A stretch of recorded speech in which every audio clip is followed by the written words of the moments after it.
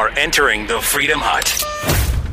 The Mueller report is out. I've read it. Guess what? No collusion, no obstruction, exoneration for the president, but no exoneration for the deep state coup against him. We will dig into that and much more coming up on the Buck Sexton Show.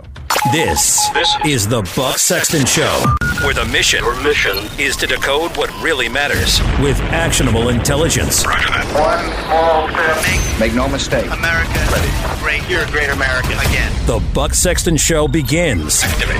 Former CIA analyst. Former member of the NYPD. Buck Sexton. It is Buck Sexton. Now. The special counsel's report states that his, quote, investigation did not establish that members of the Trump campaign conspired or coordinated with the Russian government in its election interference activities. I am sure that all Americans share my concern about the efforts of the Russian government to interfere in our presidential election. As the special counsel report makes clear, the Russian government sought to interfere in our election process. But thanks to the special counsel's thorough investigation, we now know that the Russian operatives who perpetrated these schemes did not have the cooperation of President Trump or the Trump campaign. Welcome to the Buck Sexton Show, everybody. No collusion, no conspiracy. The report is out. I have been rummaging through it all day. It is a somewhat exhausting and frustrating procedure to get through as much of this as I have. But we knew what the baseline, fundamental, foundational conclusions were, and none of that changes. The President of the United States did not, nor did anyone, and this is very important, nor did anyone associated with his campaign work with or offer to work with the Russians to overturn or undermine the election results. None of them. It did not happen. This was a conspiracy theory without evidence.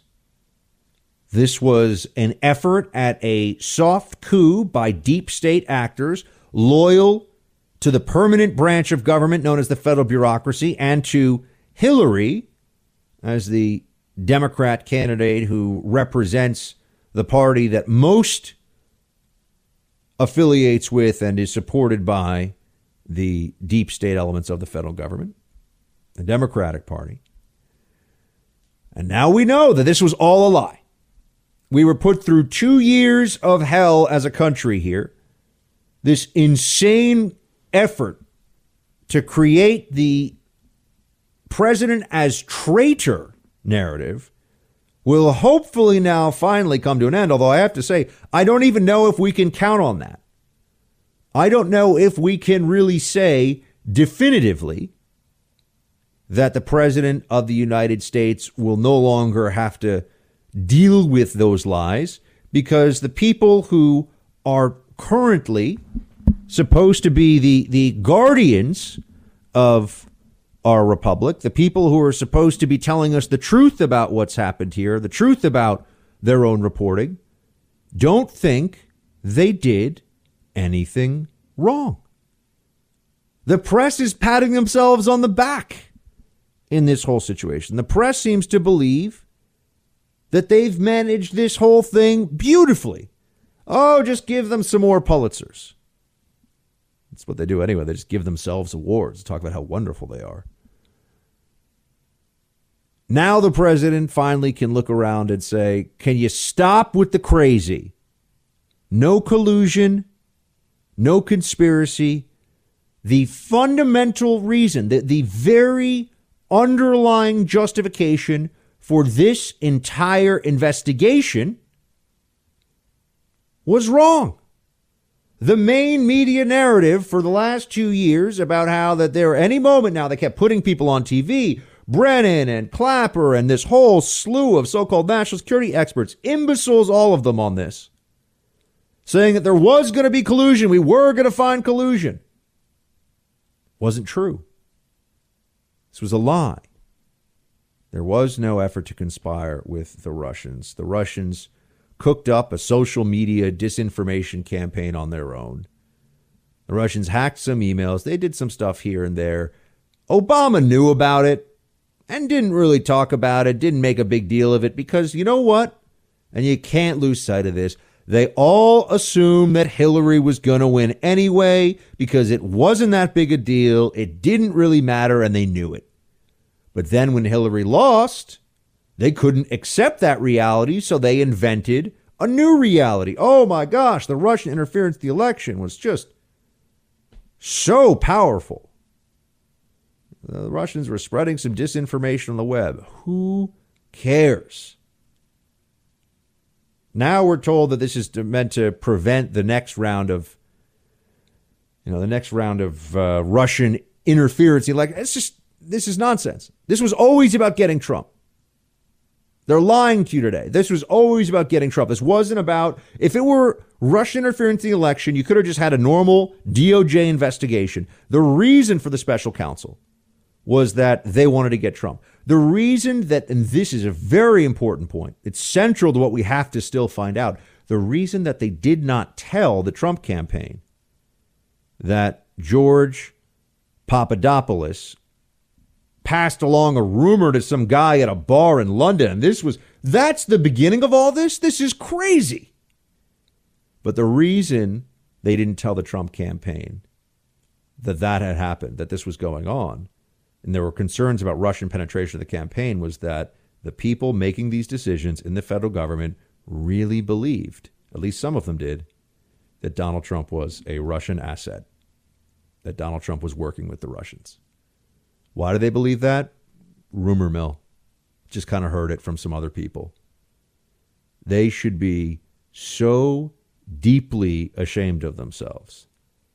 They profaned, all these senior FBI guys and DOJ guys, they profaned the offices and the authority that they have as part of this hyper-partisan scheme to take down the president of the United States. This is the biggest political scandal of my life. The media got it entirely wrong. They approached it all from the wrong angle. It was the spying and the collusion between senior government officials, the media, and the Democrat Party that should have been the focus of this, not this make-believe theory that the Trump administration worked with the Russians on this, which I've been telling this from the start. I'll never forget when President Trump looked me in the eyes and said it himself. It's a stupid plan. It doesn't even make any sense. If the Russians were going to do this, what would the Trump campaign bring to the party? Nothing. There's no reason. If the Russians wanted to sow disinformation about Hillary, they can do exactly what they did, which is get access to information that makes Hillary look bad. But the information doesn't even make her look that bad. All this is, we're supposed to lose all sense of proportionality, all sense of judgment and intellectual fairness, because you have to suspend all of that in order to come up with the most damaging narrative possible for Trump. And that Hillary was robbed and they stole the election for Hillary. But ultimately, they can't get around this. No conspiracy. It did not exist. It was not there. Mueller, who was sending dozens of guys, looked like a police platoon, like they were going in after senior al-Qaeda leadership when they arrested Roger Stone. They locked Manafort up in solitary confinement for months on end after a no-knock raid on his home early in the morning. They, sent George Papadopoulos to prison for a couple of weeks for lying about a total non-issue. They didn't give anyone a pass, no one the benefit of the doubt. Mueller and his people and Weissman and the rest of the squad of angry Democrats were dead set on taking Trump down on this conspiracy issue with the Russians, and they couldn't do it because it wasn't there. And remember, it's not that they couldn't prove it, my friends. They couldn't even mount a serious case to bring to court. They couldn't even come up with charges, and not just charges against Trump, charges relating to collusion or conspiracy. And now we have to use these terms interchangeably. There were no conspiracy charges involving the Russians in the election with anyone in Trump's world. This is a very high bar that had to be cleared. there was always the possibility, in fact, Rudy Giuliani, the president's lawyer, told me this, that there were concerns. Well, what if some guy did pull a kind of Papadopoulos-like situation where he was freelancing and thought he'd be some kind of a hero and reached out to the Russians and said, how can I help you hack in? And maybe gave them some proprietary information or something like that. And that could have happened, but it didn't happen. It's not that we still are asked the question, maybe kind of sort of yes, no, maybe so, about conspiracy with the Russians. It is definitively not the case that Trump or the campaign worked with the Russians. It did not happen. Attorney General Barr has said after 2 years, this is where we are. Play clip 2. The special counsel did not find any conspiracy to violate U.S. law involving Russian-linked persons and any persons associated with the Trump campaign. So that's the bottom line. After nearly 2 years of investigation, thousands of subpoenas, hundreds of warrants, and witness interviews, the special counsel confirmed that the Russian government sponsored efforts to illegally interfere with the 2016 presidential election, but did not find that the Trump campaign or other Americans colluded in those efforts. Did not find. After all this, Mueller wasn't just shaking the tree, he was cutting it down with a chainsaw trying to get answers here. He went after everybody, ruined reputations, threw people in prison, set loose this team of overzealous prosecutors on anyone in Trump's world. No collusion, no conspiracy. There was no Trump cheating in the last election. It did not happen. And this, don't let them change the subject. This was the central allegation. This was the central accusation leveled against the president, meant to undermine his entire presidency. They have been dragged through hell and back based on lies concocted by left-wing, pro-Hillary partisan Democrats, by a media apparatus that is corrupt beyond belief, that has no ethics in its journalistic approach, and that view themselves as activists, not as purveyors of objective truth. I don't care what they say. They know that they're trying to win for the hashtag resistance against Trump. They know it. But now you have the other questions that remain. As I was reading through, there's really a report in two parts. There's the whole Russia collusion part of it, which I'll have some more thoughts on, but I just want to start with that's the single most important thing, the single thing that we cannot lose sight of, because that is what they told us was central to this entire case. But now you have obstruction. Oh, yes. Now we turn into this more gray area, amorphous. And this is where the Democrats are going to try to launch their case for impeachment against the President of the United States. It's exactly what I said was going to happen yesterday. I predicted this. Not surprising. I think a lot of folks who are paying attention predicted this pretty accurately. But on the question of obstruction, I have very important, very specific thoughts on this. I will come back to them right after this break.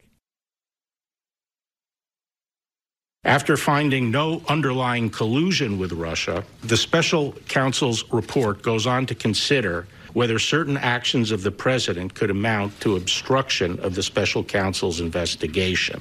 After carefully reviewing the facts and legal theories outlined in the report, and in consultation with the Office of Legal Counsel and other department lawyers, the Deputy Attorney General and I concluded that the evidence developed by the special counsel is not sufficient to establish that the president committed an obstruction of justice offense. No obstruction of justice.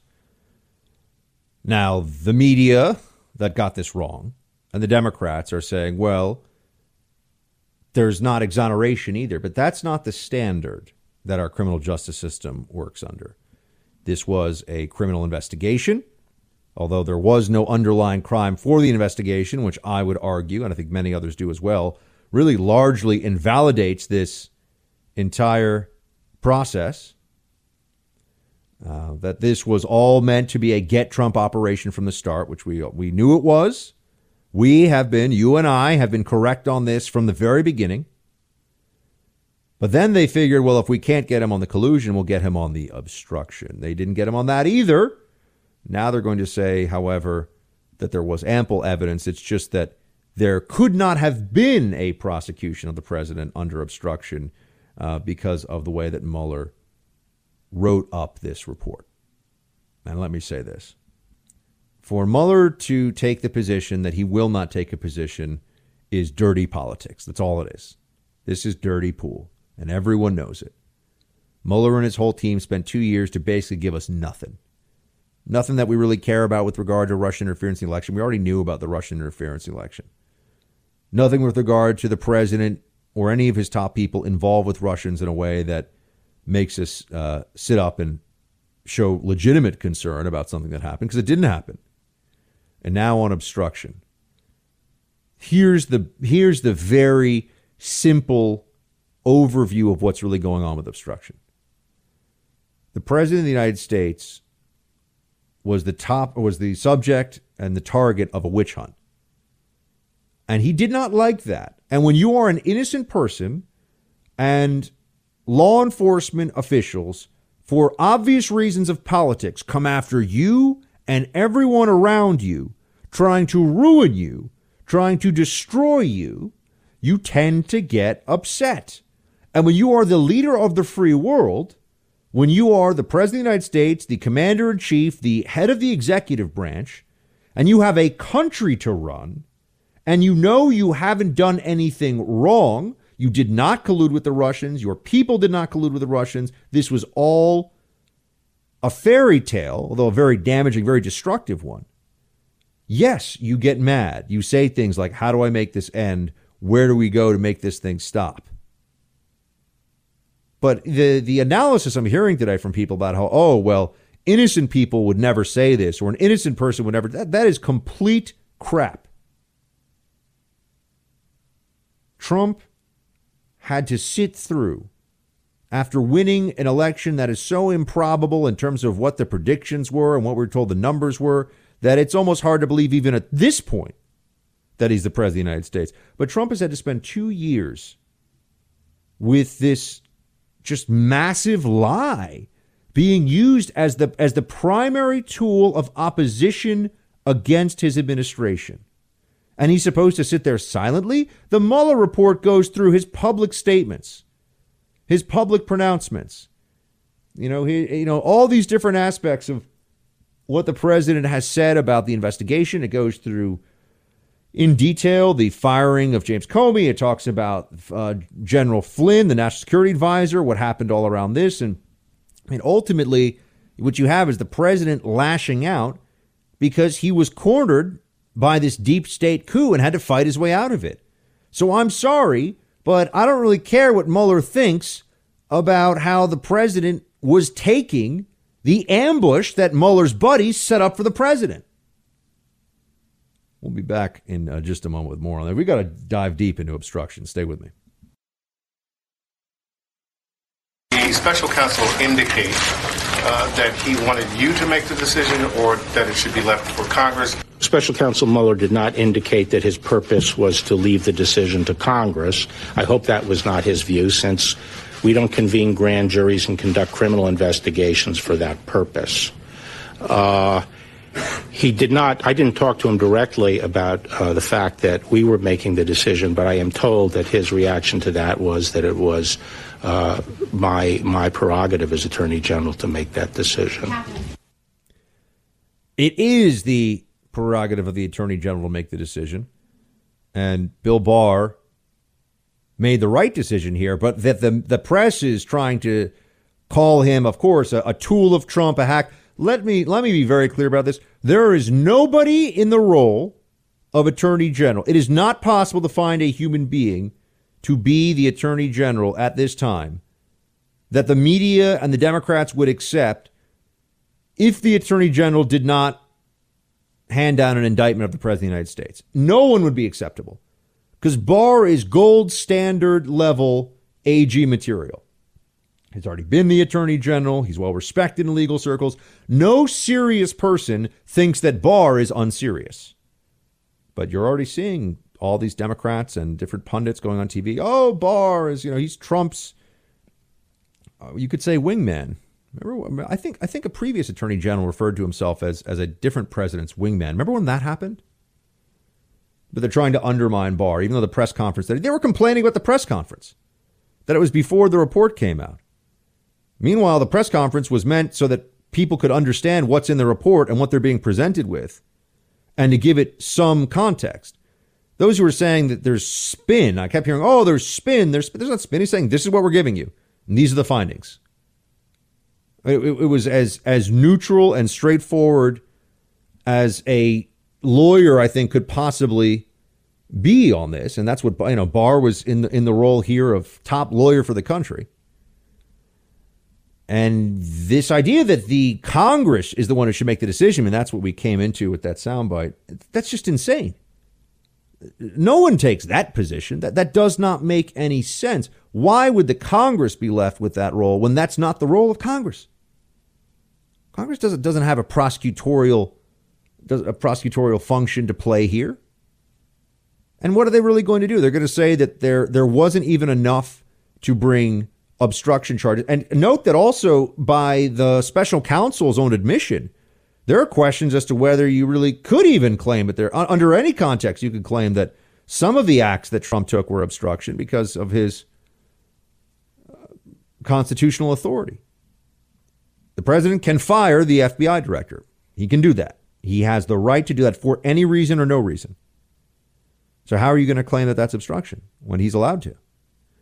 There are other areas as well where I think the Mueller team was stretching to the limits of credulity in order to just leave open enough space for the Democrat media avalanche to just flow in and fill in the blanks with whatever they want to say about all of this. The decision was not to be left to Congress. It's not Congress's decision to make. It was really Mueller's decision, and he wouldn't make it. And he wouldn't make it because it wasn't there. He didn't have it, but he didn't want to say that on obstruction. So what did he do? He created this whole, I don't know, let's leave it for Attorney General Barr. And Rod Rosenstein, who, today I was at the Hill, I was talking to a bunch of Democrats about all this different stuff. And I was hearing how, Rosenstein, one of the Democrats that came on said Rosenstein should have recused himself. And I just practically, choked on my tongue. Rosenstein? So now Rosenstein is insufficient for the left? There was a time when the president removing or impeding Rosenstein was the DOJ equivalent of like Pearl Harbor. It was the worst thing that any human being could possibly do. Now we're told that Rosenstein probably should have recused himself, actually.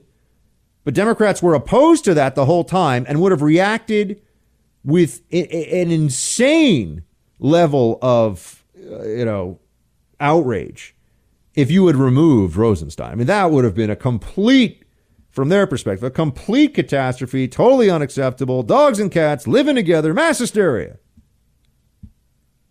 And now they're saying, maybe Rosenstein should have recused himself because they didn't get the outcome they want. When Democrats don't get the outcome they want in this process, what do? They say the people were the wrong people. They're Trumpers. They can't be trusted. They attack the integrity of people like Bill Barr. Attack it just because they didn't get what they wanted here.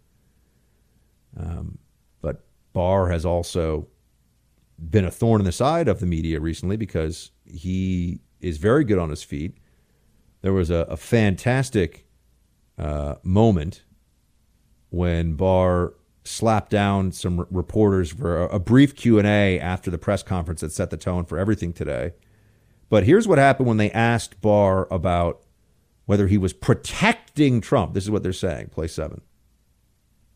Mr. Attorney General, it's not just Democrats who have questioned some of the process here. A Republican-appointed judge on Tuesday said you have, quote, created an environment that has caused a significant part of the American public to be concerned about these redactions. You've cleared the president on obstruction. The president is fundraising off of your comments about spying. And here you have remarks that are quite generous to the president, including acknowledging his feelings and his emotions. So what do you say to people on both sides of the aisle who are concerned that you are trying to protect the president? Well, actually, the statements about his sincere beliefs are recognized in the report that there was substantial evidence for that. So I'm not sure what your basis is for saying that I am being generous to the president. You face an unprecedented situation. It just seems like there's a lot of effort to go out of your way to acknowledge how this. Well, is there another precedent for it? No, but it's unusual. Okay, so unprecedented is an accurate description, isn't it? I love that. You went out of your way to, be so nice to Trump by saying it was unprecedented, but he goes, is there a precedent? No, there's no precedent. So it's unprecedented. That's like, but this is what you're dealing with. The media, they're like a bunch of little idiot children running around. They don't know anything. They don't even think through what they're saying. I don't even know who that reporter was. I can't tell by her voice. Whoever it is, she just knows attack Barr. Attack Barr. That's her job. Her job is to attack Barr. It's not to get to the truth. It's not to find useful information. It's do a little bit of grandstanding for your left-wing producers back in the studio and for your left-wing audience on whatever network she or whatever publication she represents, and attack Barr's credibility by saying he's protecting Trump by saying that this is an unprecedented situation, which is a completely objective and factual description of the situation. But see, if objective and factual in any context benefits Trump, then objective and factual information itself cannot be trusted, you see? This is the degree of craziness that the Democrats are living in. This is the degree of insanity that they have created for all of us to have to deal with. I find it just beyond words that anyone in the media could think that they have done a good job on this, that they have handled this whole thing well. There were so many people. I mean, there are best-selling left-wing authors who write books, who've written books recently with titles like Proof of Collusion. This is wackadoo stuff. This is nuts. And the speculation in the media was all meant to add fuel to the fire, right? This is what the media doesn't understand. By running stories every night about like, and having all these analysts that go on TV say, I'm very sure there's going to be collusion, very sure there's going to be collusion. No opposing voices on CNN, no serious doubt brought to bear in their reporting, lots of fake news stories, lots of stories that have to be retracted. All of them are anti-Trump, by the way. That's not a coincidence. And they think that just constant drumbeat of undermining the president, suggesting that the president of the United States is a traitor, that now they can just walk away from that because the president was kind of angry about this whole situation and thought about firing Sancticomey before he fired him or whatever it was. Play clip 5. There was relentless speculation in the news media about the president's personal culpability. Yet, as he said from the beginning, there was, in fact, no collusion. And as the special counsel's report acknowledges, there is substantial evidence to show that the president was frustrated and angered by his sincere belief that the investigation was undermining his presidency, propelled by his political opponents, and fueled by illegal leaks. Nonetheless, the White House fully cooperated with the special counsel's investigation, providing unfettered access to campaign and White House documents, directing senior aides to testify freely, and asserting no privilege claims. And at the same time, the president took no act that in fact deprived the special counsel of the documents and witnesses necessary to complete his investigation. Not only, and this is what Barr is telling it's so important, the president not obstruct this investigation, didn't use BleachBit, didn't destroy, phones and servers with hammers or phones with hammers, didn't try to erase 30,000 emails. Not only did Trump not do that, the Trump team, the Trump White House, the president himself gave more than what was required in terms of sharing, waived executive privilege, said you can, and they could have very well said, no, we're going to claim executive privilege over the following things, and that would have been completely legitimate. But this was very open, very transparent. Barr didn't have to even share this report with anyone. It could have been an entirely secret report. Obviously, the politics of that would have been difficult, but it would be legal, would be within the guidelines, would be within the system we're always told, don't undermine the system, don't undermine our institutions. That's what they always say. But the president, attorney general, they receive there's no credit from the other side for this, because it was never about, this is what, if you get nothing else from what we've seen here, this was never about getting the truth. This was always about getting Trump. This was always about revenge for Hillary's defeat in 2016 and for the rejection of the elite leftist ideology that Hillary represents, and that in a post-Obama America, a lot of Democrats thought was the unbounded future of this country, without any real opposition, without any, it was going to be Hillary for 8 years because their side had won, their belief, their ideas had won. Turned out that was not the case, and they could not handle it. I have more on the media reaction to this, and also my friend Sean Davis from The Federalist will be joining, talk about what he sees. He's a guy who gets very deep in the weeds on this report and has been getting deep in the weeds on all Mueller reporting, stretching back to the very beginning of this whole fiasco. So we're going to have a really interesting conversation with him. And then we've got, later on the show, some updates on where the Democrats are in the field. And I've got some thoughts on in the aftermath of the Notre Dame disaster for you. A lot of things. So we're going to not just do this topic for the whole show, I promise. But we got more on this coming up.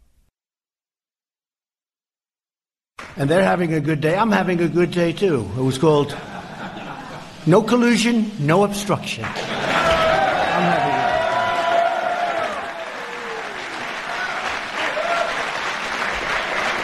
a... There never was, by the way, and there never will be. And we do have to get to the bottom of these things, I will say. And this should never happen. I say this in front of my friends, wounded warriors, and I just call them warriors because we just shook hands and they look great. They look so good, so beautiful. But I say it in front of my friends, this should never happen to another president again. This hoax, this should never happen to another president again. Thank you. And yet I worry that it will, unless there's a real effort to get to the bottom of this. I worry that the Democrats view this whole thing as, in some sense, a limited victory for themselves. Because while they didn't prove any of this, because it was all a lie, they did manage to slow down the administration, to use this as a tool of opposition, to grind away at the president and his allies with this mess, with this disaster of an investigation that, even though was unsuccessful in the end, really did punish the administration, because the process, as I always say, the process was the punishment. They were hoping for more, but they certainly got some degree of punishment out of this in this entire situation. But if we're looking for the media to have any honesty about this, we are going to be looking for a very long time. This is just a collection of some of the things that you were hearing today from the so-called guardians of our republic, who just next weekend at the White House Correspondents' Dinner will be celebrating themselves. A bunch of self-deluding, self-loving, self-loathing nerds all gathered together in one place. Play 10. That is the cardinal rule. You do not brief the White House on criminal investigations before that information is public, let alone a criminal investigation into the president himself. But he's been exonerated. Yeah, sure. Of course he's been exonerated. The Attorney General exonerated. Even though the report says he's not exonerated. Choosing to do this press conference, using the word spying, briefing the president's legal team on this, And so the difference between Barr and Jeff Sessions, I think, is that he was going to be a lackey of the president. It turns out that this attorney general is. I don't know how many Senate Democrats thought that they would say that they missed Jeff Sessions. They aren't even pretending anymore to try to follow the rules. That's the thing that's so disturbing. They just don't even care. By the way, in case you're wondering, what does collusion look like? It looks like the Attorney General briefing, the Attorney General's lawyers briefing the president before Congress or the public. I don't know if they're all just idiots and they don't know what the process is, but notice how they complain and say the process is being violated and then don't tell us in what way. Because they're just complaining. This is just whining. They don't even know. They're just unhappy because they're not getting the toy they want. They don't know and don't care that they don't deserve the toy, that it's not for them, that it's for someone else, right? They're little, screaming, whiny children. They don't know anything. I mean, the CNN 8-person mega panel that was on that, I saw a little bit of it. It was ridiculous. Not a single person up there had a word of, not even pro-Trump, just skepticism of the CNN claims about how all this looks so bad for the president. Looks bad for the president. The whole thing looks terrible for CNN. And CNN should have to just start again from zero, from scratch, and actually become a real news organization. That's what should happen here. I have Sean Davis joining me in a couple minutes, and he's going to break more of this down, team. We have so much more show, so stay right there.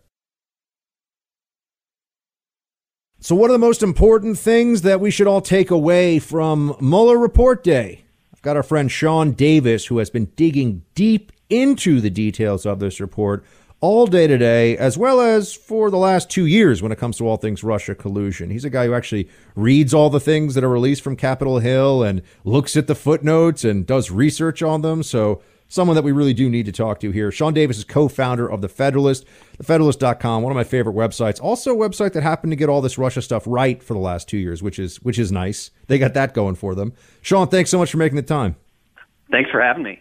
So what are the things today you see you're like, okay, this is new? Like I've been telling folks, obviously there's no collusion, no obstruction, there's no charges. We know all that stuff. What did you see in this report that you say, oh, that's really interesting and new? Well, I think the most interesting thing, other than the fact that a team of dedicated anti-Trump partisans had 2 years and $20 million to dig up anything they could on collusion and couldn't find any. Like that, to me, that's a pretty big deal. It's not like these people all went in with an open mind, didn't really have strong feelings one way or about the other about Trump. The lead prosecutor on this was at Hillary's victory night party, which ended up being so sad. So these are all people with a really vested interest in the outcome, and even they couldn't find collusion. So that's the most interesting thing. To me, personally, aside from that, what was most interesting to me in the report is what was not included, which was any information whatsoever about the Hillary Clinton campaign's admitted collusion with Russians that helped cook up this entire conspiracy theory in the first place. And it's a weird thing given that Mueller was ostensibly appointed to investigate Russian interference in our 2016 election. So Christopher Steele is mentioned, I think, 14 times in a 448-page report. Never once mentions that he was also working on behalf of a sanctioned Russian oligarch, was even lobbying on his behalf to a top DOJ official while all this was going on. Does not mention even the name of Fusion GPS, which at the same time it was working for Hillary and employing Christopher Steele, was also working on behalf of a Russian holding company that had been charged with money laundering and evading U.S. sanctions, namely Prevazon. And that company's top attorney, the woman who was in this infamous June 9th Trump Tower meeting that created so much hysteria, was the point person for the Clinton campaign firm that hired the spy who cooked all this stuff up in the first place. So it's super weird to me that in a report that's 448 pages about Russian collusion, we don't get a single mention of a pretty glaring example of Russian collusion that happened during the entire campaign. And I think those omissions really tell the story of this entire investigation from beginning to end. And as to the Mueller decision to, and I read through the sections in the report where they talk about how they came to the decision essentially to not decide. I found the whole thing deeply disingenuous. Like, what did they think was going to happen here then? Like, how are we supposed to react to, well, we just decided we're not going to decide and let someone else decide? Well, I think I have to quote musical and philosophical luminary Geddy Lee. If you choose not to decide, you still have made a choice. From Rush, great band, check it out. He clearly made a decision not to charge, not to indict, and he can dress up the decision with all the excuses he wants, which he clearly does. But in reading the obstruction section of the report, I was really reminded of how much it resembled that embarrassing press conference that James Comey did in July of 2016 over why he wasn't going to indict Hillary. So he goes up there and says she committed no crime.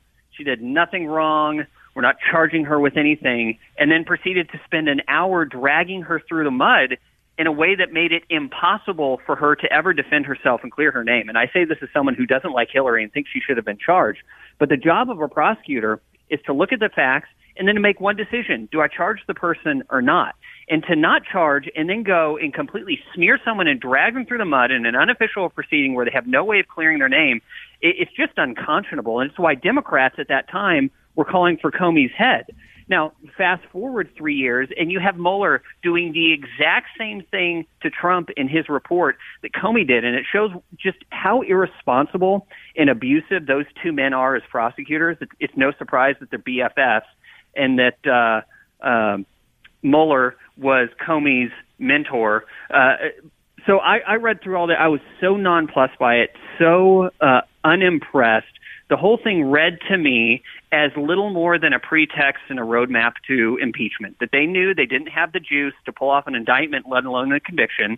So they left all these little breadcrumbs and asserted things like mean tweets as being a facial evidence of obstruction of justice. I found the whole thing absurd.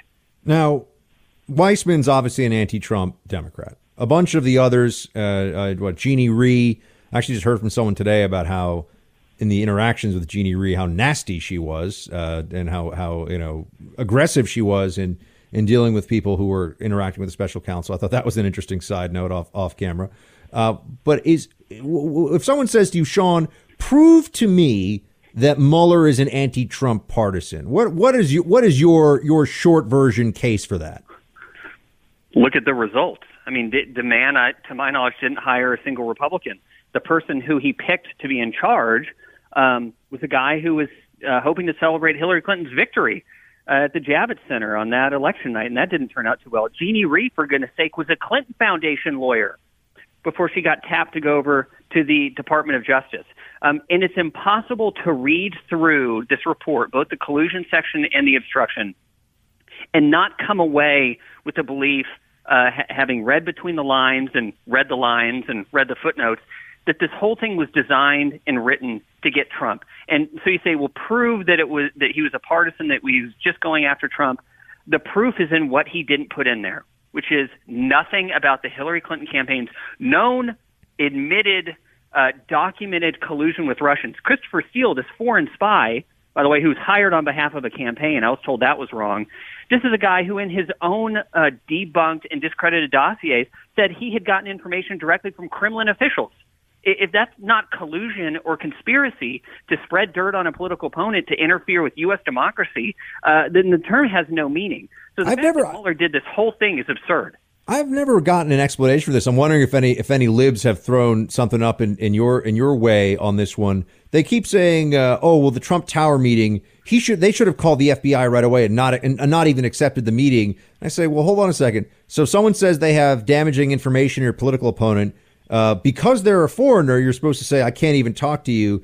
Meanwhile, on behalf of Hillary Clinton, as we all know, there was the hiring of Christopher Steele, who's a foreigner. I mean, the fact that he's British doesn't change the fact that he's not an American citizen. He's a foreigner working on behalf of a campaign, but using Russian sources who are giving him the information. Like, why is that okay? I've never gotten that explanation. Oh, they don't explain it. They just ignore it and pretend it'll go away, similar to how Mueller handled it. Maybe if you just pretend it never happened, you'll never have to explain it. But it's not just that Christopher Steele was a foreigner working on behalf of the campaign. At the same time, he was scheming with DOJ to get Trump affiliates spied on using false information. He was also working on behalf of a sanctioned Russian oligarch in Oleg Deripaska. He, in fact, kept on referring to him in his conversations with Bruce Orr at DOJ as our favorite tycoon. This is a guy who was trying to set up interviews between Deripaska and DOJ as a pretext to get him into the United States, since he couldn't get a visa as a sanctioned Russian oligarch. So there is no explanation for the double standard. Instead, the liberals and left-wingers and media just pretend that never happened and hope that people will forget it ever did. Speaking of Sean Davis, co-founder of The Federalist, Sean, I had to do live coverage starting very early this morning and then all through into the afternoon on the Hill. So I missed, but was seeing snippets here and there and could see the monitors in the distance. CNN, were you able to watch some of the CNN 8-person meltdown panel today? And I'm just wondering if you could give us your view of how the lib media is reacting to the report today overall. I did not watch CNN today. One, because I'm like, all other 330 million Americans completely uninterested in what they have to say. And number two, I'm not a masochist. I did see people talking about it. I saw several journalists, Philip Bump at the Washington Post, Julia Ioffe, wherever she is now, saying, you know what, in reading this Mueller report, I can only conclude that the American press nailed it.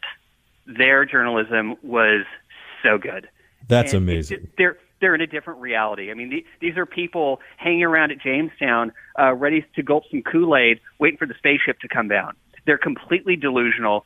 They have more in common with delusional cultists than they do with actual purveyors of fact and reason. And their entire behavior today has been a complete embarrassment, both to them personally and to their profession.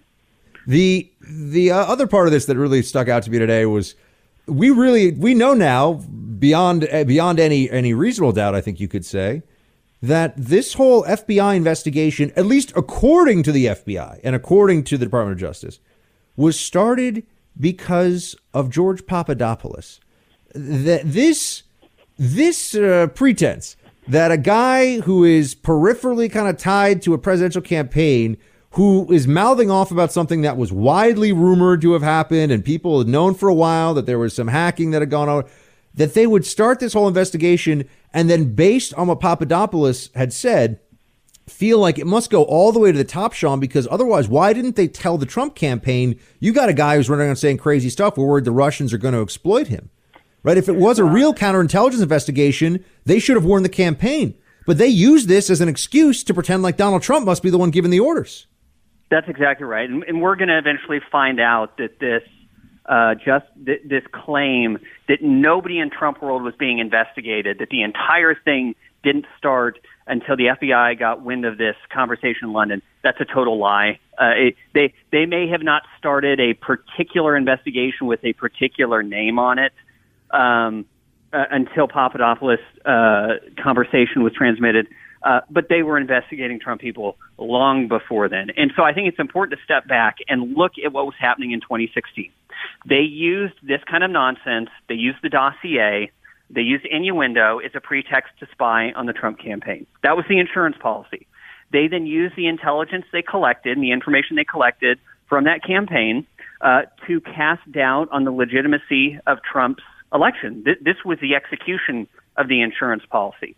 Then, when Trump became president, they used that information to force the recusal of the Attorney General so they could again take things over and hold Trump hostage.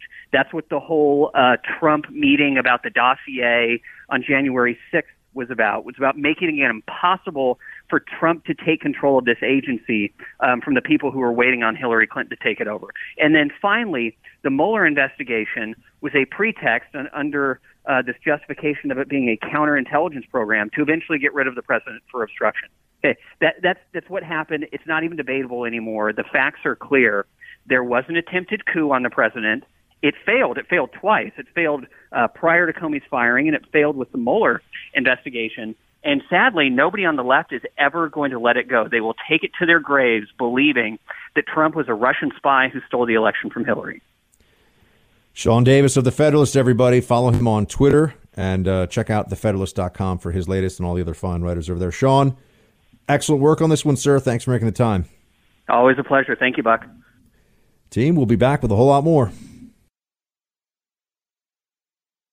CIA and intel agencies have become bastions of liberals, I see is the headline here on the Drudge Report today when we're discussing all things Mueller and looking into what was the basis, not just for this investigation, but how did so many people get this so wrong? You got this piece here by Bill Gertz with a subtitle, "The former CIA analyst says agencies dominated by liberals." He could be talking about me, folks, but he's not. But you all know I have been saying this for a long, long time. John Gentry, however, is the guy who's named in this piece. He spent 12 years as a CIA analyst, criticized former senior intelligence leaders, including CIA Director Brennan, Director of National Intelligence James Clapper, former Deputy CIA Director Mike Morrell, along with former analyst Paul Pillar, for breaking decades-long prohibitions of publicly airing their liberal politics in attacking Trump. I got to tell you, it's more than that, though. It's more than just these guys. There is now an institutional bias. I'm telling you this. I have many friends still on the inside. They know this, too. There is an institutional bias in the federal government toward the left. The federal government donations for federal government employees in the last election, I think it was over 90% went to Hillary Clinton. So when you think about this in terms of votes, if you have massive institutions, which the federal bureaucracies are, with a tremendous number of people, as well as a whole lot of power and sway, because they're the ones who are implementing government authority day to day, especially at places like DOJ and FBI. If 9 out of 10 overall, now I don't think it's 9 out of 10 at the FBI, but if 9 out of 10 across the federal government are little Hillary bots, that is really meaningful. And that's really troubling because it means that there is a similar bias at work in the federal bureaucracy and especially in the federal national security apparatus as you would see, say, on a college campus where 9 out of 10 professors are super liberal. So I do think that this is a much bigger problem. And one of the reasons that you see this happening is that to get a job at a place like the CIA, to get a job at the place like the DOJ, the FBI, you tend to have advanced degrees and degrees that come from institutions that already lean very left. And so this is the prophecy coming true of if the campuses are overrun with leftist professors and leftist groupthink, the people that are coming out of them, especially those who have spent additional time through their advanced degree programs, getting a master's in international relations, getting a master's in journalism, or getting these kinds of things. Although I guess usually you don't. But some people get masters in journalism. Look at Ben Rhodes, Obama's national security propaganda director for his White House. He was a creative writing major, so some people do have some funky degrees. But the era of Trump has exposed this. It's been around for much longer than that. I mean, I can tell you that the only people in the CIA who ever whine about the Hatch Act are a bunch of whiny liberals. People who are more conservative leaning in the federal bureaucracy are much less quick to point to kind of petty rules about politicization. Because for one, we're just by nature, conservatives are not a bunch of little whiny tattletales. Being a whiny tattletale is very much a characteristic of the progressive left. They're like, he did this, he said this, he tweeted this, get him in trouble. They love to do that. Let's start a boycott. Let's get this person fired. They love that. That's just culturally and psychologically the profile of a leftist tends to line up with somebody who's a whiny loser and probably an incel. But yeah, that's right. They also are the ones that always complain about Hatch Act and politicization because they know that they dominate these institutions and they'll never be held to account for it. They'll never be told that they're overly political in what they're pushing or what they're doing in the office because they've got the conservatives so outnumbered. So the State Department, for example, is just overrun with leftists, just chock full of leftists. And you should know this because it's not just a problem for Trump. It's going to be a problem going forward for a long time. We need ideological balance in the federal bureaucracy the same way we need ideological balance on college campuses. And that's going to have to be an active process. And the first step is awareness of what's going on. I'm just wondering what it would take for there to be some soul searching from the media. I mean, I honestly am just curious at this point, what would have to happen for the media to finally admit that they got this whole thing wrong? I mean, you had the MSNBC panels melting down today. You had Nicole Wallace going after Barr, saying that he made excuse after excuse for all of this stuff. That he's Mueller's man. I mean, they're maligning the current attorney general specifically because the attorney general refuses to go along with what they've done here, which is a deep state coup to undermine and destroy a presidency. I mean, it's completely and utterly unacceptable. And yet they think that they've done a good job. I mean, I can't imagine what's going on. I can't imagine what's happening in the minds of anybody who works in any of these newsrooms, anyone who is a journo out there, and didn't actually go along with this whole Russia collusion thing. They must think that their peers, that the other people that are involved in this whole process, that the other journalists that they've been working with have completely lost their minds. Now, I don't know if there's a lot of people that fall in this category. I do know there are some, however. I do know there are some individuals for whom this whole Russia collusion, in fact, one of the more entertaining things that I've seen is that you have Glenn Greenwald, who is a very far left guy. But he's been running around saying that this is crazy. He's been running around saying that journalists should be ashamed of what they have done here, ashamed of it. And he's right. At least he's taking the perspective of what really matters in this profession. And it's a profession that we are told and often reminded by the journalists themselves has real implications for American society, right? I mean, we are told that the journos are the firefighters, so to speak, of our democracy. And yet when we ask for accountability from them, when we start to say, hold on a second, is there some way that, we could at least come to some accountability on this? They say, whoa, hold on a second. Accountability, that's just crazy. That's just, we can't have accountability for what's happened here. But how can they demand so much respect? How can they demand so much in the way of public acclaim and then not be held to account for what they've done? Not have people say that this was so damaging. And it's not just a function of damaging politically. I mean, this is a presidency that was unfairly and unjustly forced to fight for its life for the last 2 years. And now that we're being told that there was no collusion, now we're being told that we aren't allowed to give the president any slack in fighting back. It's the pushing back against the lies that's the problem, you see. I mean, this is straight out of the Soviet playbook. This is a stunning departure from the way that all this is supposed to work, right? I mean, just the fact that Mueller took the presumption of innocence and eradicated that all along with the way the investigation was conducted and the way they're going after people, prosecutions all along the way. This indictment drops, that indictment drops. All this meant to muddy the waters around Trump.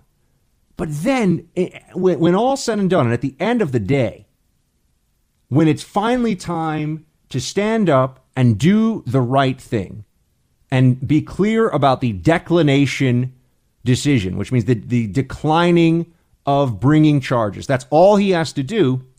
He won't do it. Won't do it. I mean, others have been pointing out today, I think this is a very important observation, that with Mueller, it's clear when you read this report that they were desperate. I mean, desperate to do everything they could to take down Trump. I mean, this was the anti-Trump dream team that was assembled of people that were ideologically, personally, professionally invested in the destruction of this presidency, in the destruction of President Trump and all those around him. And even with that arrayed against him, they weren't able to do it. And now they're saying, oh, but I mean, I can't believe some of the stuff. Maggie Haberman from the New York Times I saw saying, well, he didn't fire Mueller, but he tried to fire Mueller. Well, no, if he tried to fire Mueller, he would have fired Mueller because he has that constitutional prerogative, first of all, and he also could just fire him. There's no real, this is why when you get into the corruption component of this or the corrupt intent component, which is necessary for the obstruction charge to be leveled and to stick in a court, the president is the opposite of an obstructor in this case. The president shared so much information that he did not have to share. And the press still clings to the narrative. They cling to this transparent lie that, first of all, they were on the right side of this, or they knew what was going on all along, and they somehow now are vindicated. I mean, the press's claims of vindication surrounding this are just completely bonkers. I think the media will never really recover from what's happened here. I think the media will never really be in a position to look any American that was paying attention to what they've done over the last 2 years and say, oh, yeah, that's right. We know what we're doing here. We're honest. I mean, I think they do know what they're doing. What they're doing is acting as the propaganda arm of the Democrat Party and the left.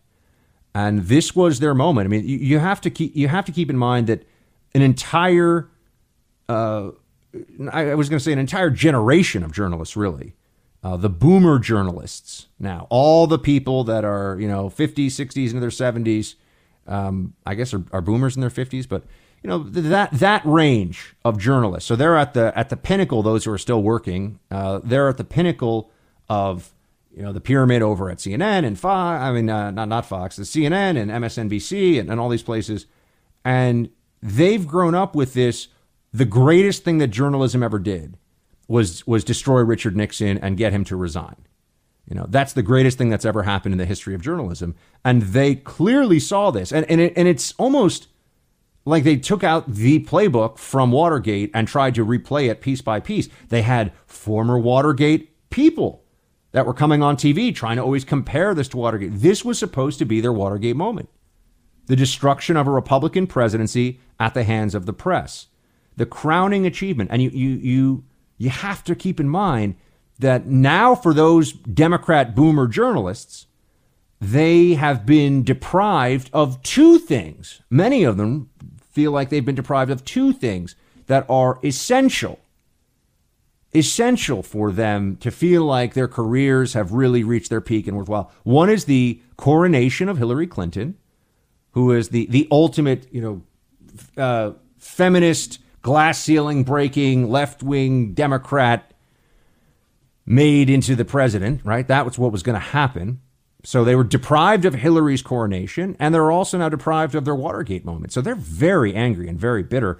And this is going to translate into some horrifically nasty bias that will be the defining characteristic of the media, I think, going into the 2020 election when it comes to Trump. I mean, the stuff that they're going to say about this president. The only good thing is this, they've said so much that wasn't true, and they've gone to such extreme lengths to try and defame and destroy this president that most people who don't have Trump derangement syndrome, most people who aren't overcome with emotion at the thought of Trump winning perhaps a second term, emotion in a bad way, like they have to cry and scream at the sky. Those people recognize that they say this stuff about Trump all the time. It's not true. It just doesn't matter. They have been crying wolf every day for over 2 years. I mean, you just become numb to it after a while. Everything Trump does is a crisis. Everything Trump says is an atrocity. He's literally worse than Hitler. This has become... It's incapable, actually. I mean, you can't, it's impossible to parody this because it's so absurd. You can't out-absurd the view that the Democrat mainstream has propagated about the President of the United States. And that there's not even a recognition of that from the press today. I mean, they're pretending like, oh yeah, we got it right all along, is completely wacko. But that is what we are dealing with here. I mean, I have been watching everything that's going on in the, the different media outlets that I can see. I mean, I was on Fox tonight with Bret Baier, which was obviously fun. Sorry I didn't have more time for it, team, but they snuck me in at the end. Believe it or not, I'm able to run out sometimes, do a hit, and come back and do radio. So how do I do that? Ninja moves. But I definitely have some ninja radio TV moves that I have to pull out. But I did manage to get in there and throw my 2 cents on the table about what today really means. And here's what you have to just hold this tight. Keep this up against your bosom at night when you're thinking about, I mean, do we all have bosoms, or is that just a lady thing? I think we all have a bosom. John, do we all have a bosom? Doesn't everyone have a bosom? Right, yeah. Bosom is it bosoms? Yeah, bosom buddy, exactly. Cling to your bosom this truth. There was no collusion. Obstruction is a stretch and a fantasy for the left. And ultimately, justice has prevailed. The cost has been high, and it has not been without downside, but justice ultimately has prevailed here. The president has won after all the stuff they've thrown at him, after the Mueller and the angry Democrats and the deep state soft coup, all the stuff that they tried so much, so often. And it's amazing in a sense. It's amazing that Trump has been able to withstand all of this. I don't know. If he wasn't Trump, I think this would have cracked another person. They wanted to lock him up. They wanted to lock up Don Jr. Whatever happened to those stories? I kept hearing about how Donald Trump Jr. lied under oath. Media was repeating this all the time. All the rumors, they're going to lock up Don Jr. Oh, they didn't bring any charges against Don Jr. In fact, it's made clear in the report itself that Don Jr., there's no charges to bring because he didn't break the law. Is anyone going to give him an apology? Anyone going to apologize to Donald Trump Jr.? I don't think so, because this served the left's purpose, was to smear the president's son. They wanted to ensnare his family. I mean, nothing was sacred. Nothing was sacred to the Democrats in this process other than power and their lust for it. We'll be right back. There is no serious person out there who would suggest somehow that you could even rig America's elections, in part because they're so decentralized and the numbers of votes involved. There's no evidence that that has happened in the past, or that there are instances in which that will happen this time. That was President Obama 3 weeks before the 2016 election. This is just, I know we've been talking a lot about the report. Look, it's Mueller report day. It's a big thing. And next hour, we got some other stuff coming your way. So don't think. I'm going to talk to you about the Notre Dame Cathedral. I have some thoughts on that. Also, I want to do a little in memoriam for a teacher of mine who just passed away. And, that will obviously not be about the Mueller report. And something on the measles outbreaks across the country. So we have other topics that are slated for you coming up here shortly. But I want to say that one part of this discussion that seems to always get lost is that the whole notion of the Russian interference having an effect, like being something that we need to be concerned about, is just completely absurd.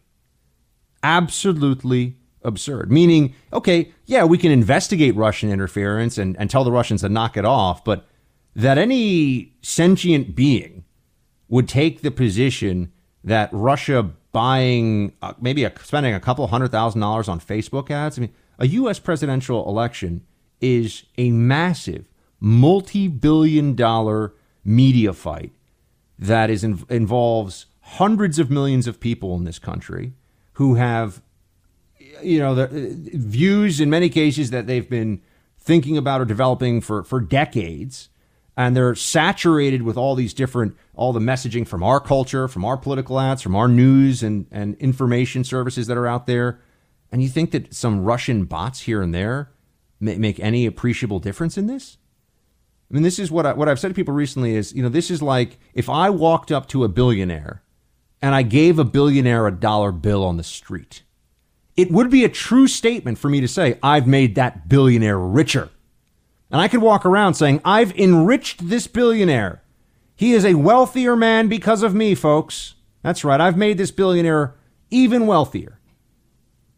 And I'd sound like a lunatic, right? I'd sound like a crazy person because no one would think for a moment that the $1 I gave this person who has a billion of them makes any difference in any way, shape, or form. That's essentially what Russia did here with their whole interference in the election. They did some Facebook ad buys. They released some information about Hillary and Bernie. I mean, Hillary was looking at federal espionage act charges, for heaven's sake. And she did it. I mean, she was guilty. And if you weren't done with Hillary over that. Trust me, you weren't going to be done with Hillary because the DNC, we already knew the DNC was in the tank for Hillary. People were openly talking about it. So, you can never prove this one way or the other, and that's why the left clings to it, the whole Russian interference in the election. But any person who's being reasonable and rational would have to say that this is silly. I mean, it's been absurd from the beginning. It's not even a good plot to try and steal the election. Today I got very tired because I had to do, I think I did like 6 hours of different live coverage and interviews at the Hill. I did Fox and Friends this morning, obviously a 3-hour show, and I did Brett Baer's show. It's been a very, day of a lot of media stuff. And I said, I stumbled on my words at the Hill, and I said that it's a bad strategy. And I think, it's almost like mixing strategy and tragedy. And that's what the Russia collusion narrative was to the beginning. It's a bad strategy because it's just a strategic tragedy. It makes no sense. It's a terribly stupid thing to do. You're going to put yourself in a position where, and this was, how did I know that they're from day one? How did I know this Russia collusion thing was a fairy tale, was nonsense? Because it never made any sense. It never held up. Even if you believe the president was evil and a traitor, which obviously I don't, it's not even a good plot. So that's how I knew. And I was right. And the rest of the media was wrong. After 800 years, we were the steward of this iconic representation of Western civilization, Catholicism, Christendom. And of all years, 2019, at the height of our sophistication and technology, we were found wanting, and we didn't protect this icon, and we don't build them anymore. There's great churches and cathedrals that go up all over the world, but they're in Poland, they're in Cairo, they're in the Ivory Coast, they're in Brazil, they're in India. It's almost as if that places that are less affluent without the technology of Western Europe and the United States are like we used to be. They still believe in transcendence. They still believe in something other than this world. And so it's going to be very hard in our society to ever build a cathedral again, much less to repair them, because we don't believe in what they represented. There's Victor Davis Hanson, I think, making some really astute points about why the Notre Dame fire was so emotional for so many people. I mean, yes, it's, as I said the day of, it was like watching some of the great masterpieces in one of the great museums of the world, whether it's the Uffizi Gallery or the Metropolitan Museum of Art, the Louvre, watching them just burn in real time. But also, why is it that whenever you talk about the truly incredible and beautiful structures of Western civilization, you are really pulling from centuries past? Why is it the case that we don't make something like a Notre Dame cathedral anymore? Why don't we have that same desire? We certainly have better technology than we ever have before. We are more capable in building. We are more capable in marshaling resources. I can't think of a time in this country, I can't speak for all other countries, but I can't think of a time when there was something underway, construction underway, that was truly timeless and beautiful, and that was meant to be, for all time, a structure that was a house of worship, a house of God. You just don't see that happening the same way. And I think it's worth asking the question why that is. Why is it that when you go to Europe, for example, and you say, I want to see the great cathedrals of Europe, you're generally looking at things that have been around, or I mean, almost entirely, I think you could argue, have been around for centuries. But you're not going to find anything that was built 10 years ago and that is truly awe-inspiring and amazing. I mean, we have technological marvels now. We have engineering marvels, but our technology is not being used for that transcendence, for that desire to connect this world with the next world. I think that, in fact, our technological prowess has started to intrude on that part of the mind, and really that part of the soul that seeks more in our day-to-day life, that would like there to be manifestations of the eternal here in this world. We just don't have that. At least I don't see it in society. I don't see this around us. one thing, I live in a part of D.C. where there's a very beautiful Catholic church nearby, but it's quite old. And all of the particularly beautiful churches that I know of are quite old. And they've been around for a long time. And it's not like we've just recently, or rather, it's not like we've forgotten how to build stone structures. It's not, people might tell me, oh, Buck, but there's so much expense involved with this. And well, we're so much wealthier than we used to be as a society as well. I mean, the French government is so much wealthier than it was at the time of the construction of something like Notre Dame Cathedral. Where is that impulse, that desire to make something that is truly spectacular so that people feel an elevation of the spirit when they walk in? All of the most incredible structures, all of the most incredible things that you see in in the countries that we think of as Western civilization are very old. When I say incredible, I mean those that inspire a belief that there's something, a touch of the divine in them. Yeah, I know you could say Buck, but the modern marvels, which I think is the name of a show on Discovery or History Channel, the marvels we've created. You look at the Empire State Building and skyscrapers, but those are engineering marvels. They're not built to create a feeling in people who enter them or who see them that this world is not the only world, and that there can be something else beyond just steel and load-bearing walls and functionality. I mean, I think we've become aesthetically in the West prisoners of a kind of functionality. I think we are obsessed with the convenience, not just the convenience of the phones that we carry around in our hands all the time now that completely run our lives, but the convenience of, the elevators that go super fast and the doorways that are large enough to meet all the fire code needs. And I mean, this is what we do all the time. And functionality certainly has its place. I'm not saying that we should try to build, the pyramids all over again. That would probably be a waste of time and resources, right? There's one of the reasons that we so revere ancient structures and buildings is because of how incredible it was that they were built in that time. And when you think about 800 years ago, Notre Dame, you're involved in that building project. This is before the printing press. I mean, this is before, way before the discovery of electricity, although I guess in a kind of dark irony, it was, I believe, an electrical fire that took down the roof and the main spire of Notre Dame Cathedral. I think it was just a minor renovation glitch where there was some electrical spark, and that was all that it took. I'm reminded also of how in the Fountainhead, which is a book I know people have. I'm not going to get too into Ayn Rand. I know people have very, very strong feelings on her and her work in both directions.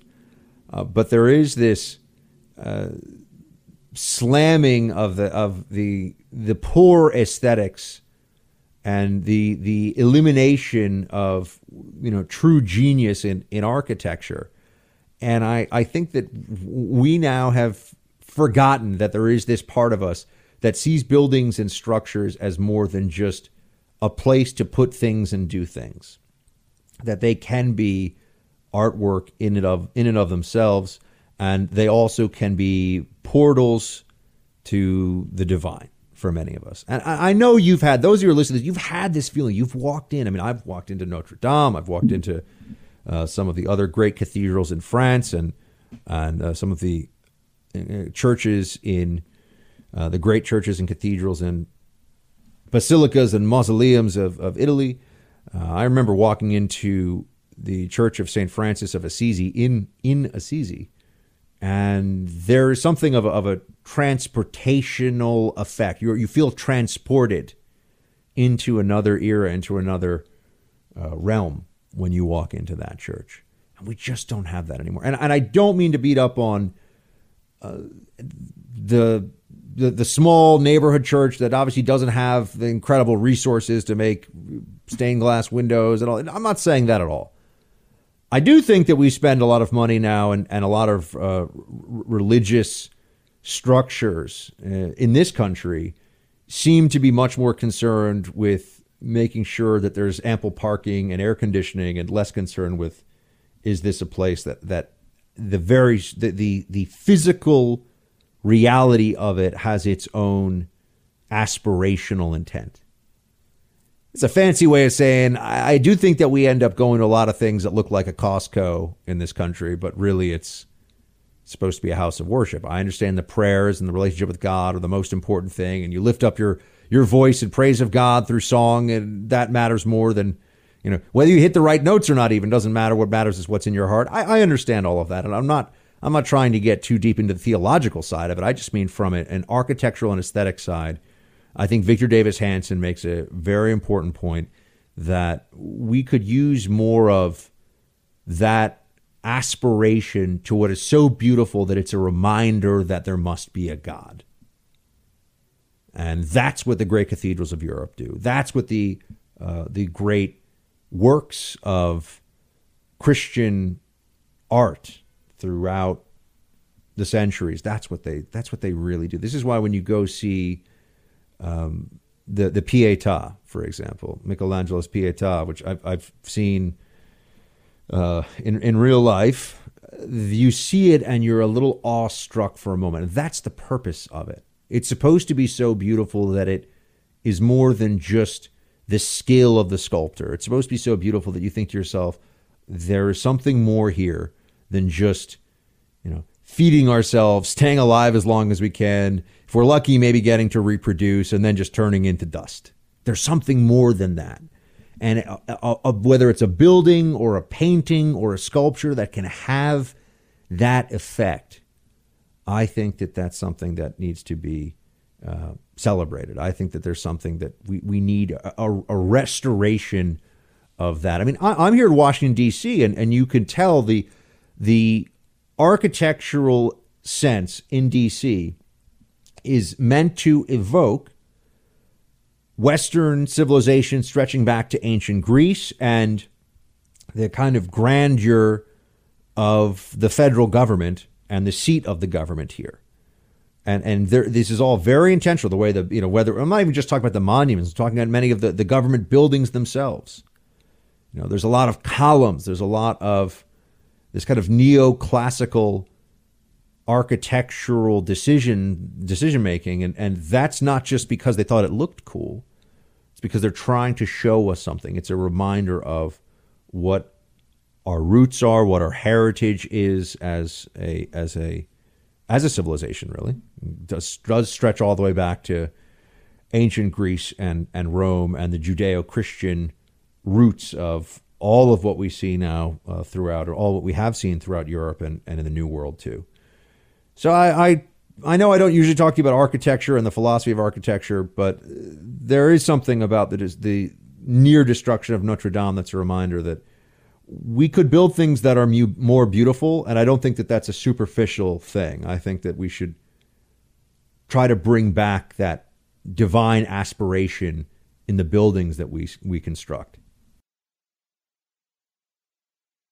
All of us have had those teachers in life, I would guess, I would wager, that had a profound impact on more than just your ability to learn in that subject, but the way that you thought about maybe an entire field, or maybe how you thought about yourself, ways that you grew as a person as a result of that teacher bringing the best out of you, seeing skills and ability that perhaps others quickly overlooked.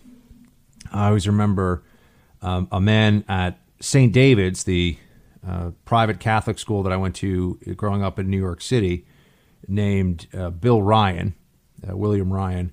And my older brother, I think my little brother, had him as a teacher as well. But Bill Ryan he created this whole world of learning and history and stories. This was in the fourth grade.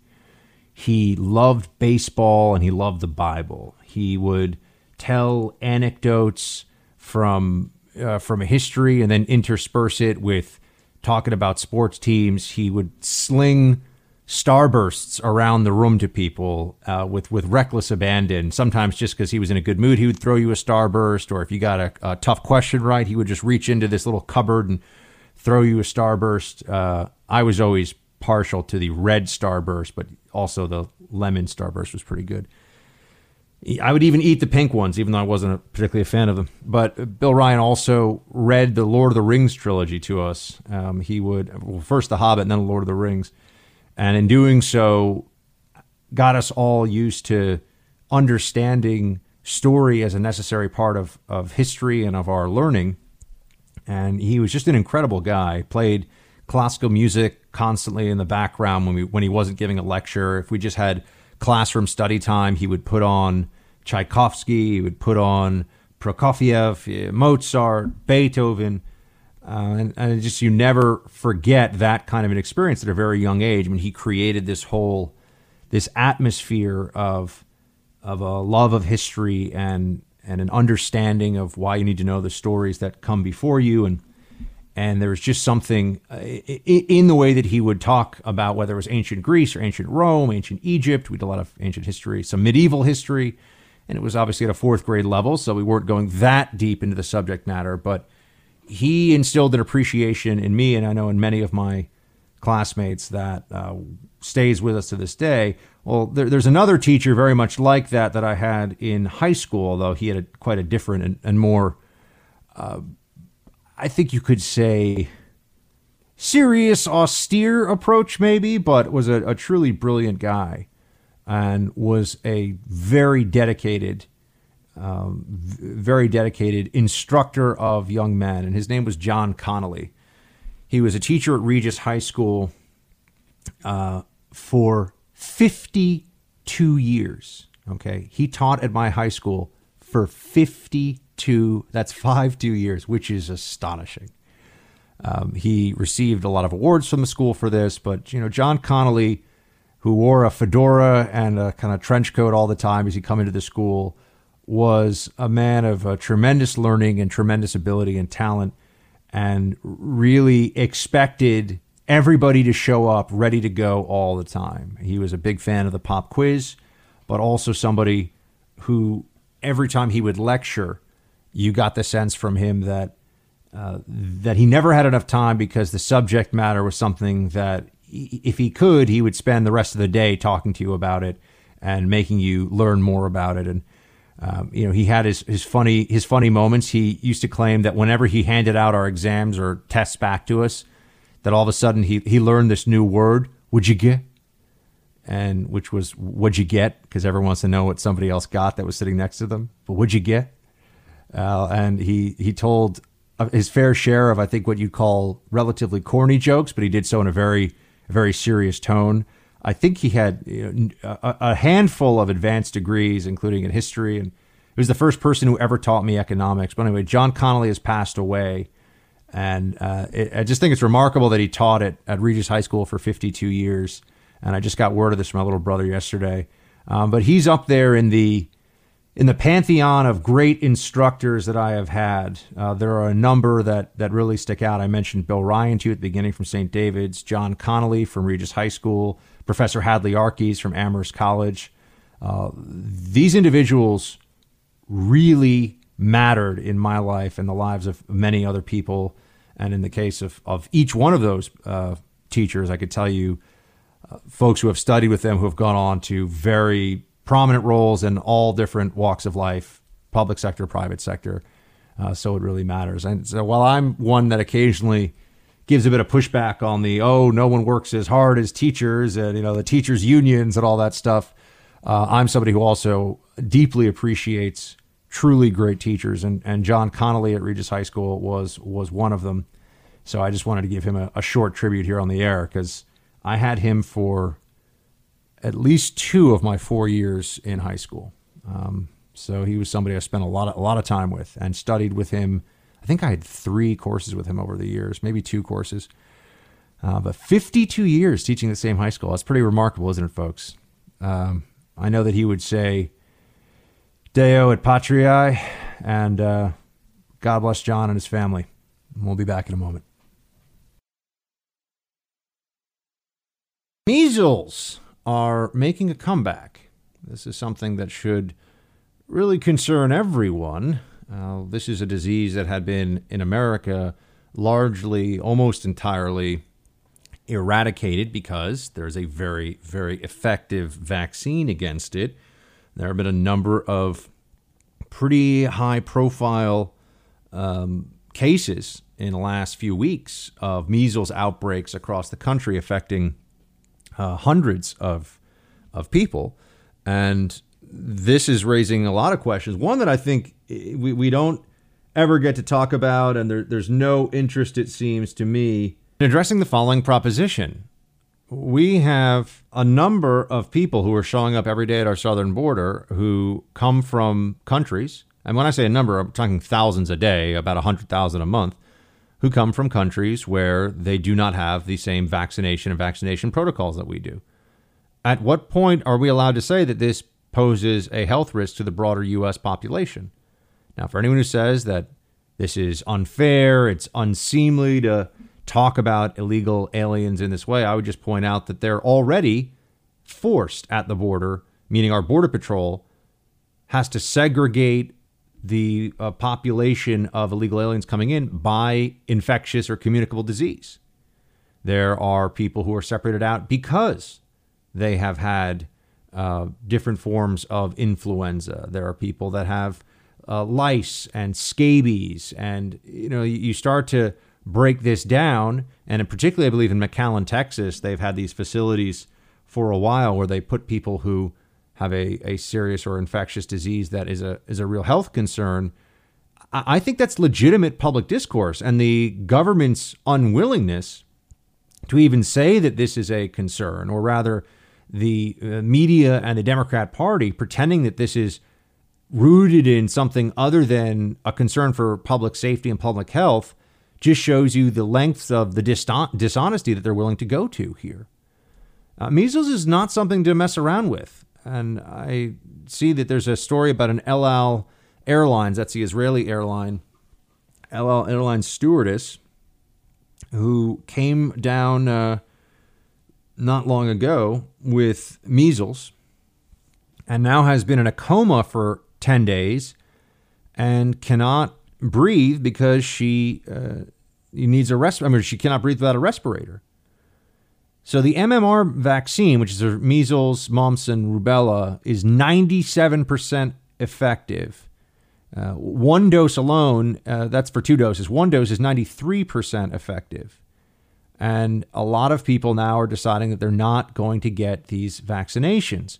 There have been 329 confirmed cases of measles in Brooklyn and Queens just since October. And these tend to be in the ultra-Orthodox Jewish community in the New York City area. New York has declared a public health emergency as a result of this. So it's not. I'm not saying that it's just from our southern border, but these outbreaks of measles show us that we have to be concerned about public health issues that involve vaccinations, and large numbers of unvaccinated individuals coming across at the southern border is a legitimate public health concern. I mean, the government can, or the media can, pretend that there's nothing to see here and that nobody should care about this or give it a second thought. But I'm telling you, it will be much worse if, in fact, we reach some kind of a pandemic stage, whether it's a form of influenza that's incredibly lethal, which has happened in the past, folks. This is not just wanton scaremongering. In the 20th century, the Spanish influenza epidemic killed millions of people around the world. A normal flu season kills many, many, many thousands, tens of thousands of people around the world. So it's not unfair to think about these things. And I worry about the trust that the American people will be able to have in their government if it comes to pass that we have had a lot of Americans put in jeopardy and might even start losing people because the government was unwilling, for reasons of political correctness, to say that a massive number of unvaccinated people coming across the southern border, among other ways that unvaccinated people come into this country, is a public health risk and needs to be understood as such. The government's supposed to protect our security and safety first and foremost, and that includes at the southern border. We'll be right back.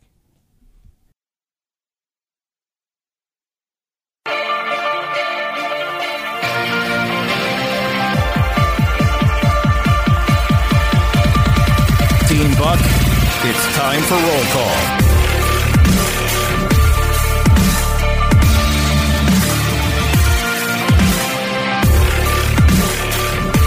Team, it's been quite a day today, I must say. I am looking forward to getting to the weekend here pretty soon. As my friend Reggie, a.k.a. Reg, says at The Hill, Thursday is really just Friday Junior. So tomorrow I'm hoping that we're going to be able to have a little bit of a deep breath moment after this whole Mueller report, bombshell situation, all that stuff, and just chill and enjoy the weekend a little bit. I mean, you have to take yourself out of all this stuff. Ultimately, and maybe this doesn't benefit me because I do a talk radio show mostly about politics, but ultimately, none of this really will affect your life all that much. So I can tell you that. You can take some comfort in knowing that the fact that the deep state coup was an obvious effort to undermine the election, they weren't successful.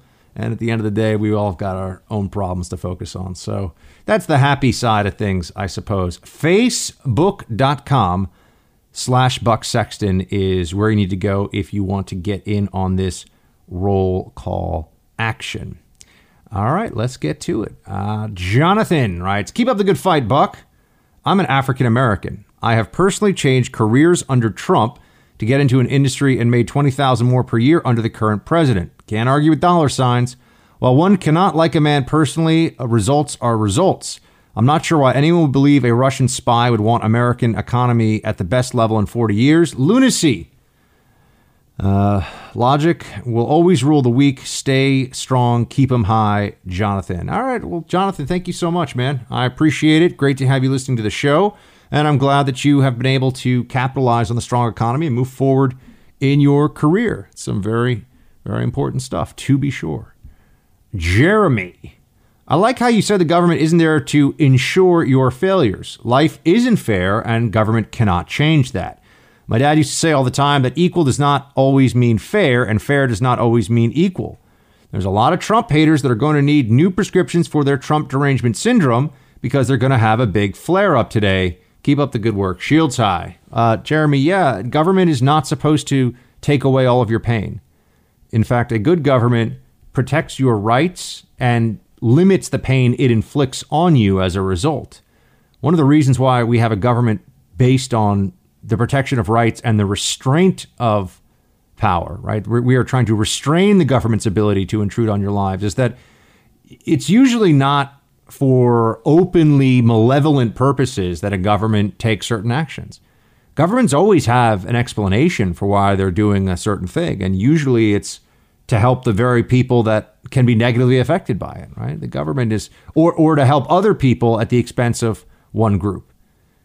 Governments think that they're doing the right thing. That's why they do it. It is not usually the case that they understand that what they're doing is destructive and wrong, and they do it anyway. They always have an explanation for it. That's why we have rights, and that's why we have a system of limited government in place. Brian from Alabama. Good day, Buck. The Green New Deal. No one is bringing up the fact that of all the industries that will be devastated by eliminating cows, the Big Mac or Whopper is going to be a turkey burger, and restaurants in general, many are beef central. Then there are the ranchers and also no milk or cheese, a central ingredient of pizza and Italian cooking. Then why just cows? Are no other animals flatulent? I know my dog farts. It's a true fact. And where is PETA on getting rid of cows? Not a peep from those liberals. Yeah, Brian, the Green New Deal is absurd. It's absurd. It's not that I think that it's not great or that there's some parts of it I disagree with. It is a preposterous document. The ideas that it contains are ridiculous, meaning worthy of ridicule, not things that should have to be taken seriously. But unfortunately, because the left has embraced climate change as this kind of insane religion, we have to take it seriously because they want to make us do these things. They want to make our lives more difficult with all these different programs that they would put in place. Remember, just like I said before, all under the rubric of making our lives better. They don't think they're making our lives bad. They don't think that they're, creating a more difficult situation for us. They think that they're helping us with the Green New Deal. They think that things are going to be better because of the Green New Deal. So that's why we have those limitations on government in place. Joshua writes, Buck, thanks for coming out to Talk Tank in Fort Wayne last weekend. I thought I'd give you a hand since you'll be forced to talk about Mayor Pete more and more in the coming months. His only real accomplishments as a mayor are his smart roads and that are actually quite dumb. He turned the 2-lane one-way roads in and out of downtown into 1-lane roads to accommodate bike traffic. Now commutes have doubled in time. The residents of Indiana are known as Hoosiers. Indianian is a mouthful, and Indian isn't quite appropriate either. Oh, good point. My family's been here since 1803, and even we don't know where the name comes from. It's either a slurring of who's here, which you could call out if someone's sensed outside your camp, or who's here, which would be asked after picking up a body part after frontier tavern brawls. Whoa, that's pretty intense. Hoosiers, I did not. This is what usually political pundits will say. Oh, the Granite State, or oh, the Hoosiers from Indiana. Granite State from New Hampshire. People say this stuff because it's a little bit of trivia that makes it seem like you have some, as a political person, I'm talking about now, some connection to this state that you just flew into for the interview or to cover the primary or whatever. But yes, you're right. Indianans is not a thing, not an easy thing to say. Let's see here. We have next up Sean, who writes, question for you. If a pregnant woman has a few drinks before driving herself to abortion clinic and gets in an accident, the baby dies before it can be aborted, is the mother charged with murder? I believe if someone hit her car and baby dies, they would be charged with murder. What's up with that? Well, Sean, if a pregnant woman has a few drinks, gets in an accident, the baby dies, is the mother charged with murder? That's a good question. I don't believe she would be, but there are cases where a third party, not the mother, kills a woman and the baby inside her, and they do charge it as a double murder. So I don't know. It might be up to the discretion of the prosecutor. I'm not sure how this case, this theoretical that you have developed for me to muse over, how this would be handled. I really don't know. Andres, my man Andres. Howdy, Buck. I appreciate your insight and recommendations. The books you note go right to my Amazon wish list. Movies, I check them out. That brings me to Unplanned. I saw it. It's a very touching, emotional watch. I can't comprehend how people find the killing of babies just something that's done. It's a traumatic experience women may or may not talk about, but as a fella, it tugs at my mind and heart. Sad stuff. Shields high. Andres, I need to see Unplanned. I haven't yet. I'm sure it's a very emotionally, difficult to watch. And that's maybe one reason why I haven't gotten around to it quite yet, but I will see it. Richard, hey Buck, you really should consider setting up a fact checker site in the future. In the judgment of the truthfulness of statements, the fact checkers could issue something like 1 to 5 buck slaps based on how bad the lie is. Each slap could have a name. For example, 5 could be the nuclear buck slap. I kind of like it, Richard. I just don't have the time right now to set up a website specifically devoted to knocking down all the lies that are out there. Bill, forget Fortnite. If you do try a new video game, check out Tom Clancy's The Division 2. Play it out on the streets of Washington, D.C. in ruins after the collapse of the government following a terrorist attack on the U.S. P.S. Keep up the great work. Well, Bill, that sounds cool. I have not played video games in a very long time. The only video game I allow myself to play in recent years has been chess. I have a chess program on my phone because I do enjoy chess. Mark writes, Buck, love the show. Need to set you straight on English language usage. The word is cacophony, not wait, what? Cacophony, not cacophony. It's a caca, not caca. Thank you. Thank you for the correction, my friend. All righty. Next up here in our inbox, which remember, facebook.com/Buck Sexton. That's the way to do it. We got Jeffrey who writes, hey, Buck, greetings from Post Falls, Idaho, home of buck knives. So the last couple of days you talked about Bernie the Socialist Sanders as a cuddly grandpa. Just wondering where you ever came up with the idea on Earth that the old wrinkly curmudgeon from Vermont was cuddly. I'd rather hug a porcupine or cuddle with a king cobra. I'd disown my grandpa if he was anything like the Burn. Do the Freedom Hut a huge favor. Never refer to Bernie as cuddly. Love you, Buckman. Shields high. And keep up the good fight, my beloved brother. You are the best. Jeff. Well, Jeff, you're the best. And you're my beloved brother. So thank you so much for writing in. And I agree with you on the Bernie thing. I'm just saying that's the way they try to position him. You know, the positioning the media created for Joe Biden was that he was kind of the wild, loose cannon uncle that just shows up and says crazy things sometimes, but you got to love him anyway. And then it turned out that Joe Biden's actually a weird hair sniffer and definitely a bizarre guy who makes people uncomfortable. And with Bernie Sanders, you know, they're trying to say that he's the cuddly old grandpa. But yeah, he's the cuddly old grandpa who honeymooned in the Soviet Union. All right. So he's a commie cuddly grandpa. And I don't think he's anywhere near as nice and as affable as he is presented to be. I just think that that's a construct of the media. Remember, what we've seen on display from this whole Russia collusion mess is still the power of the media to come up with a construct, an idea, and then make it a reality through just repetition and the practices of propaganda. All right, we got through today, team. It has been a wild ride. No collusion, no obstruction, a president exonerated. The fight's not over, my friends. We have a lot more ahead of us, and we know the 2020 election is already looming. But at least tomorrow it's Friday. Hopefully we'll get to just kick back, relax, and let the good times roll a bit. I will talk to you then. Shields high.